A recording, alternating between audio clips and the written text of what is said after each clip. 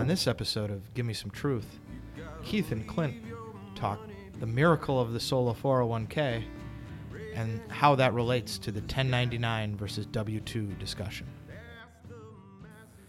Welcome back to another episode of Give Me Some Truth. I'm Keith Ponywaz, joined by Clint Walkner. Clint, what do you want to talk about today?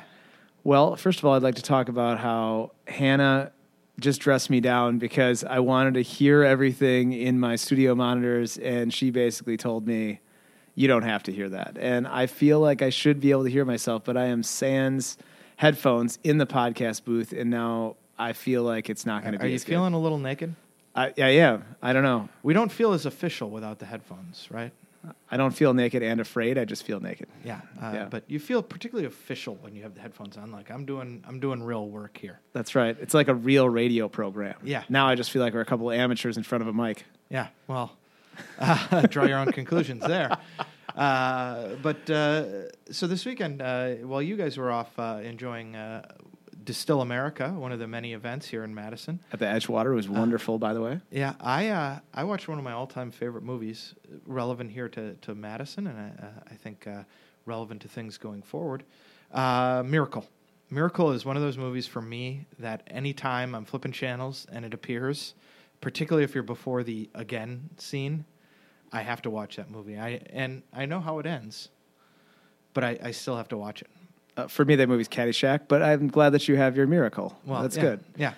But one of the things you notice about a lot of those guys is they went on to start, and I think of Mike Ruzioni, who the joke is probably hasn't paid for a dinner in 40 years.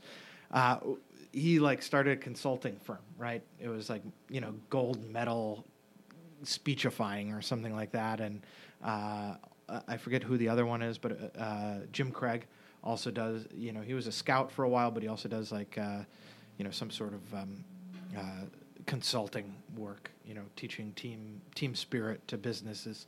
And what that also led to is what we were talking about today, which is what happens when you go from being an employee to being an employer, even if it's just of yourself, right? And this is something you and Nate have gone through, right, starting up this business. So you can give us kind of some insight, and we can also talk a little bit about some of the financial tricks and setups, because we've all worked on 401k plans and so on and so forth.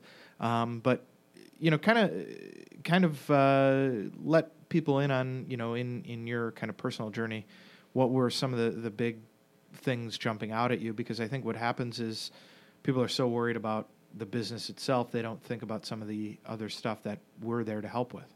Yeah, kudos to you, first of all, for an incredible segue into that. And secondarily, I have been on both sides of this in my career, although I've spent the majority of my career as a 1099 employee, or what some may consider to be a contract employer, and then also just a regular kind of employer that has a little different structure. So I'll start first with explaining a little bit about the differences between the two. First of all, most people are W-2. By the way, people should know probably up front, W-2 versus 1099, their heads start spinning. W-2 is what you get as a regular old run-of-the-mill employee. It shows your, withholdings for Social Security, shows any 401k deductions, shows, state tax and federal tax withholdings. What's a 1099?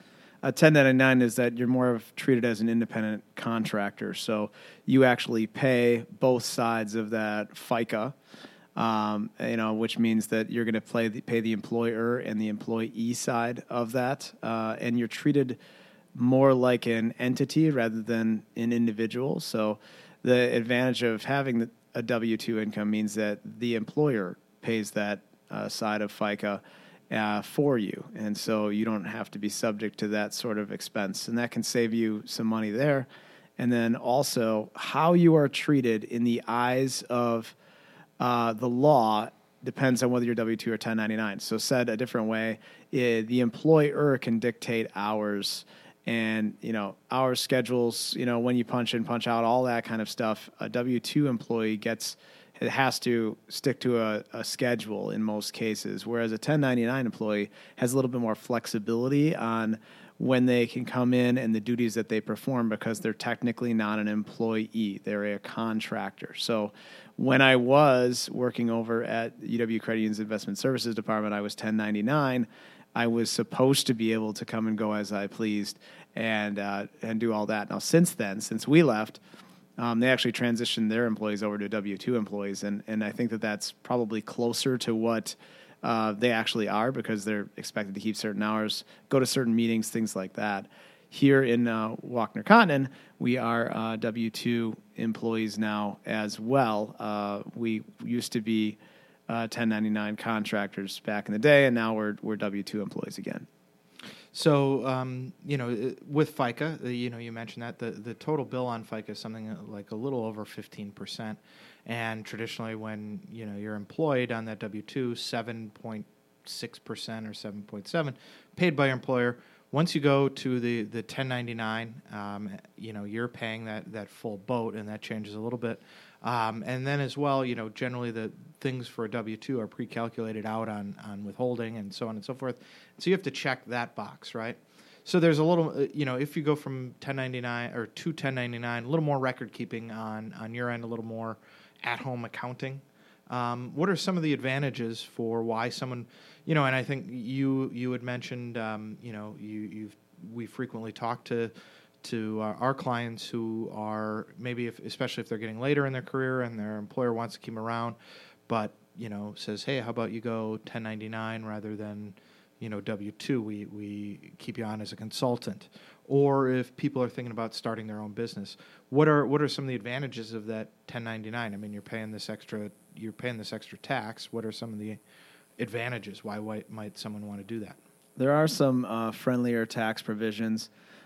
There's a pass-through, depending on what sort of entity you're going to be and everything, you can potentially qualify for a pass-through tax break exemption. The other thing is usually you can see higher incomes on the 1099 side because the employer's not paying for your benefits. And that's a big difference between 1099 and W-2 in many cases. I mean, a W-2 employee, they don't have to provide benefits, but in most cases they do provide at least some benefits, whereas a 1099 employee is not subject to those benefits. So usually you can get up to a higher income level as a 1099 versus a W-2. So in that regard, yes, you're paying both sides of, say, Social Security, but you're also likely at a higher income rate, so you're paying in higher on Social Security, so you're going to actually have a higher Social Security benefit later on, depending on how you're structured. Another advantage that it has there is, if you can ask for that higher salary and a spouse of yours is carrying the other benefits, well, then, you don't have the sort of double benefit situation, and you have somebody that's earning a higher income as a result there. So, and then, obviously scheduling and just flexibility, because you may be able to work at 2 or 3 different contracts or projects all at the same time. And you also may have the ability to subcontract your work in many cases if you're 1099. If you're W-2, despite the fact that many people would like to do this, you can't actually hire somebody else to do your job. I can't? So, no, not yet. Okay. Switch you over to 1099. Maybe you could subcontract some of that work, So that's a conversation for another episode. On benefits, that's an important consideration, right? If you, your spouse or significant other, you're in a domestic partnership, something like that, can get you insurance benefits. In a lot of cases, that makes that W-2 to 1099 change a real no-brainer. The other thing that can really help, and something that we've helped a lot of clients with, and we may want to talk a little bit about, is you can, as a 1099, set up a benefit plan for yourself, right? And there are a couple of ways to do that. There's the solo 401k, there's the SEP, SEP IRA, and even if you start subcontracting out of that work, you may look at setting up a small business 401k as well. Why might someone want to start thinking about those things?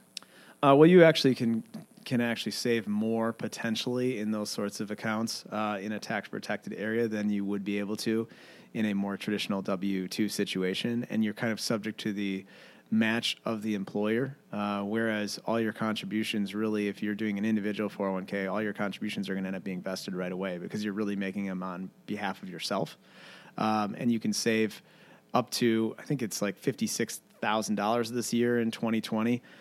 towards those sorts of plans, if I'm not mistaken. So yeah, there are some limits on the employee side. If you're over 50 years old, you can put in the full, 24 or 25. Is it 24? 25, I think, right? Yeah, 25 now.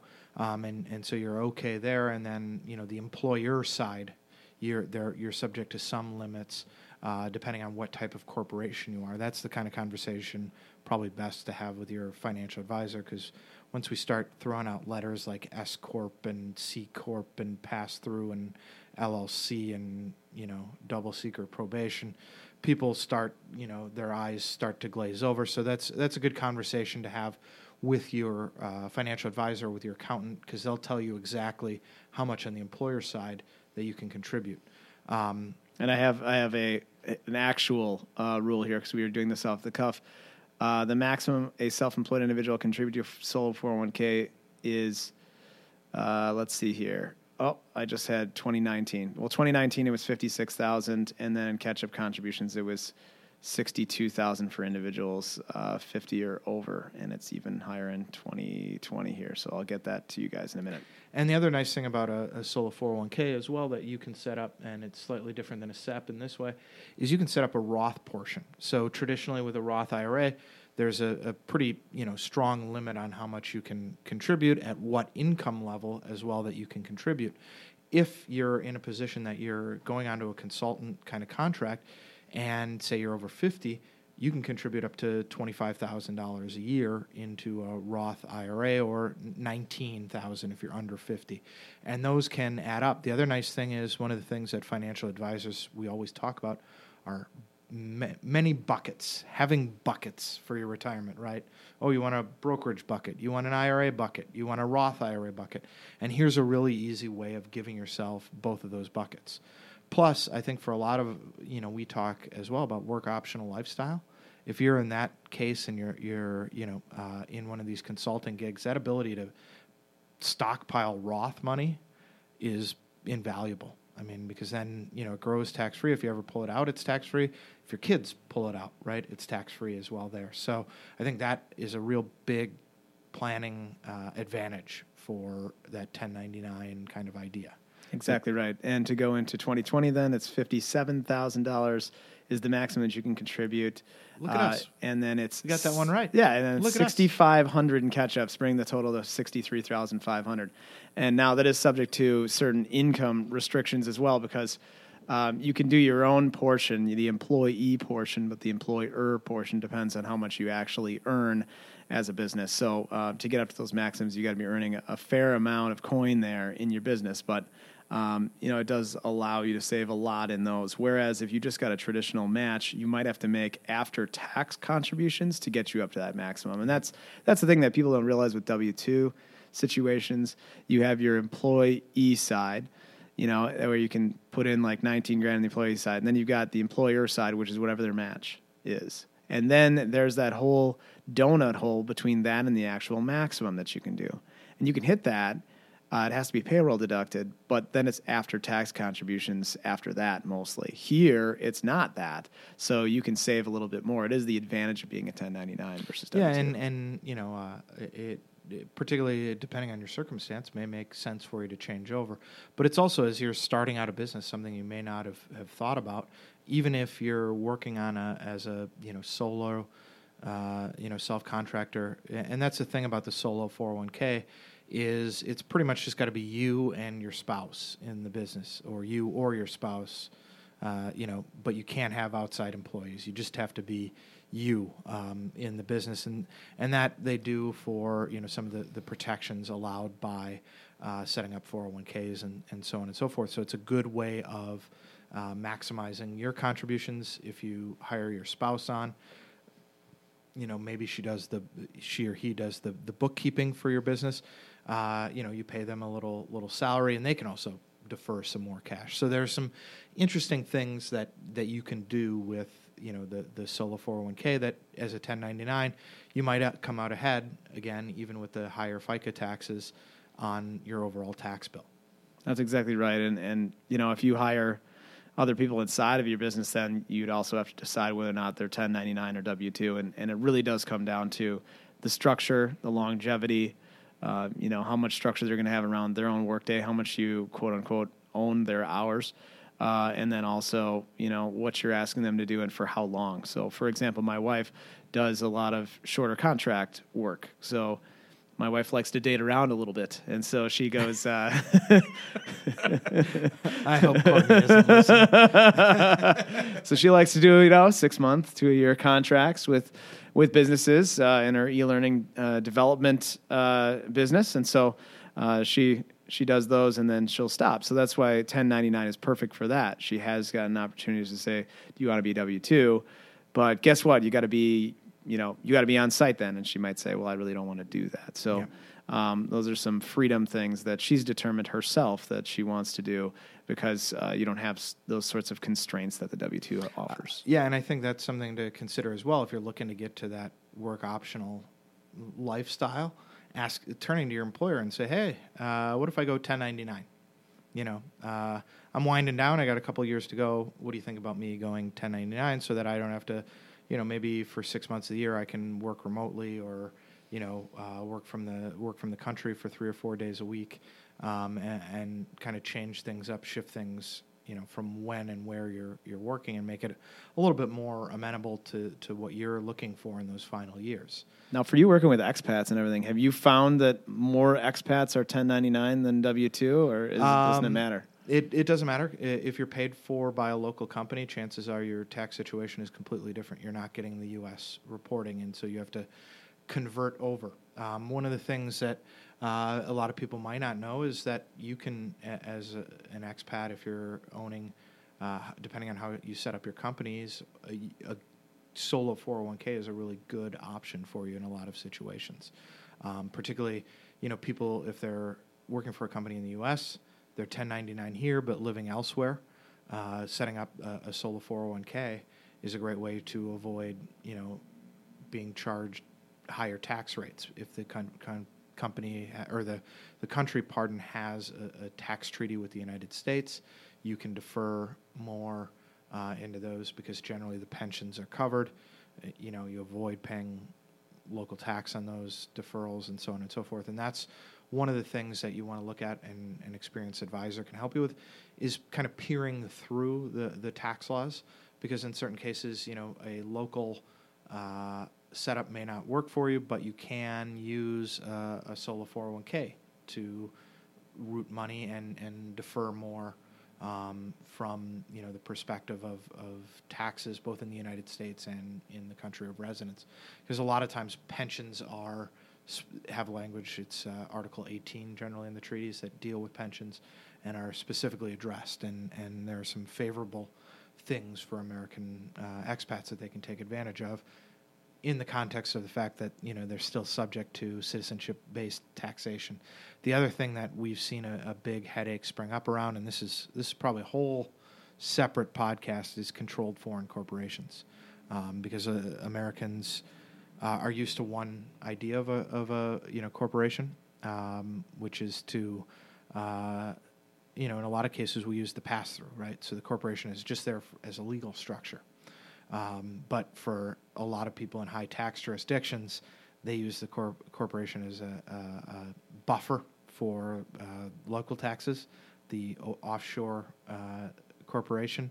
And so Americans, either from their corporations there moving to the United States, or U.S. corporations moving to another country, can see themselves facing some problems. But it's good to pay attention to these things and talk to somebody. I mean, each individual case, particularly with corporations, companies, is so complicated. You're going to want to talk to an accountant in a lot of cases. Yeah, as an accountant advisor in many of these situations, not just for expats, but for a lot of these people setting up these entities, we usually tell people, look, you're going to have to involve an accountant in this, and make sure that they're weighing in on it, somebody that's competent, along with your experienced financial advisor, to be able to help you out, being able to navigate which is which. I mean, here we have a bias, I'd say. I think it's safe to say you've heard individual 401k a lot here. We have a bias toward that over, say, a SEP IRA or a simple IRA. But there are reasons for that, namely loans and other protective things as well around those accounts versus litigation and stuff like that. So there's some nuance to it for sure. Yeah, and I think that's what we you keep dripping into this conversation. You're going to want to talk to your accountant because if you go 1099, you may get some tax deductions that you wouldn't get otherwise, and it may make sense to take because you can take them at the corporate level, right? And or you're governed by a different set of rules. So there's no one size fits all answer to this W-2 1099 kind of question.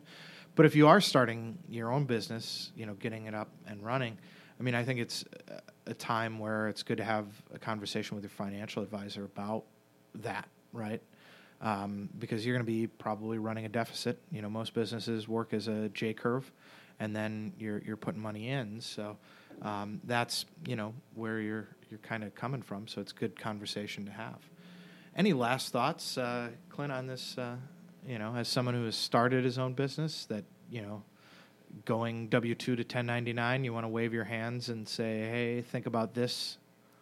Well, I'd say that about 10 years ago, it was very clear that you should favor W-2 over 1099. I think with some of the more recent tax code changes, that's not as clear anymore because structure in your business and things like that are inherently important, and I think it's closer now than it ever was. It depends on kind of what you need for your own family and benefits on top of things. And as we move more to a gig economy, more and more people are 1099, and I think that that's a new world that people are not quite used to, paying quarterly estimates and other taxes. And guess what? You get used to it after a while. I mean, I've just done it for so long. It's like, yeah.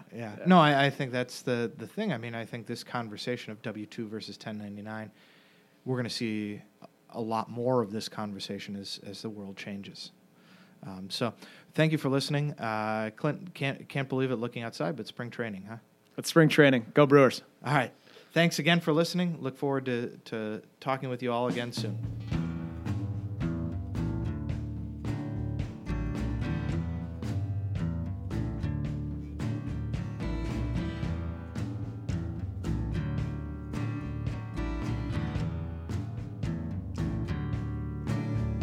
Gotta leave your money behind you. Raise your hand to the sky. Ask the masses for silence. Look 'em on dead in the eye.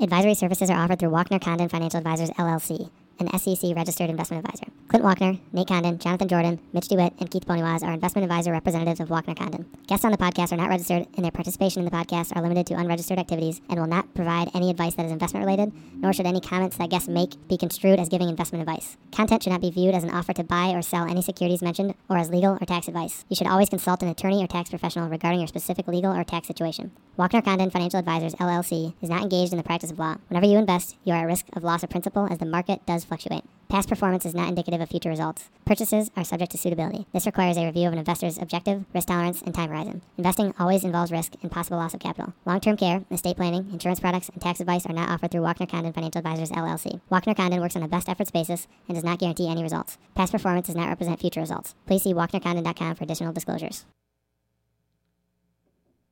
Boom! Killing it.